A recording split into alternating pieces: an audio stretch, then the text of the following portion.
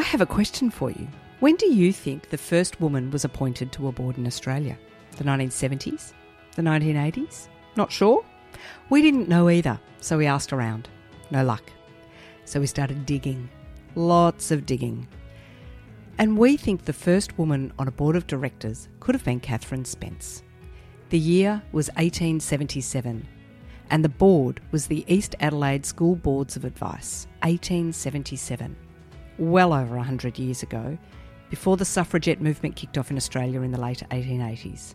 And sure, that might sound like a long time ago, but of course, Aboriginal and Torres Strait Islander women have been involved in governance for centuries, 600 or more centuries, as the First Nations people of this land that we now call Australia.